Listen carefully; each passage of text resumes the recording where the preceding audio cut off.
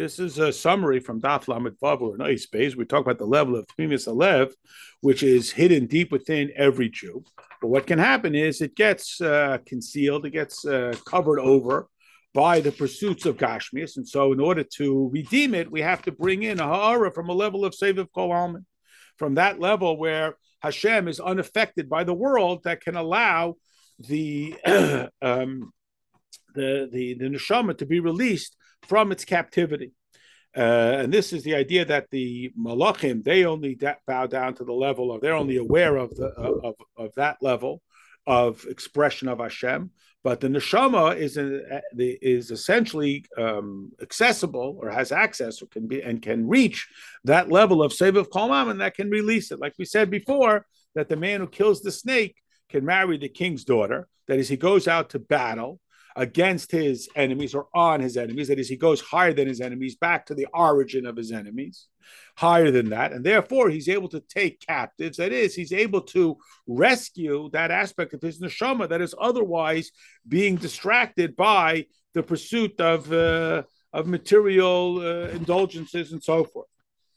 Now, how is this accomplished? When he redirects his interest from the physical and the material into the spiritual. Like the pasuk says, even if you will be exiled to the distances of the heavens, we will bring you back. That is, even if we are otherwise distracted by our concerns for Parnas and so on, will be brought back. Then the Parsha says that you will see this beautiful woman. What does it mean, this beautiful woman? This is a reference to the neshama, which is created in the image of Hashem, which is, of course, beautiful, but Tselem, that's now been brought down into captivity.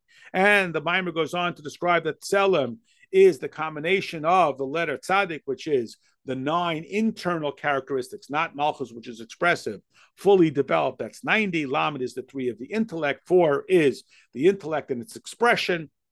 And through the revelation of it, we take this beautiful woman, which is a reference to the neshama, and it is allowed to cry out for its father, which is a sense of tshuva, again, following the process of the pasuk, and then it will be brought into his house. That is, it will become a permanent resident within the person. He will allow its hair and nails to grow long, which is a reference to the shallowness of the hair is of the intellect, the shallowness of the midas is in the nails. Those need to be harvested appropriately.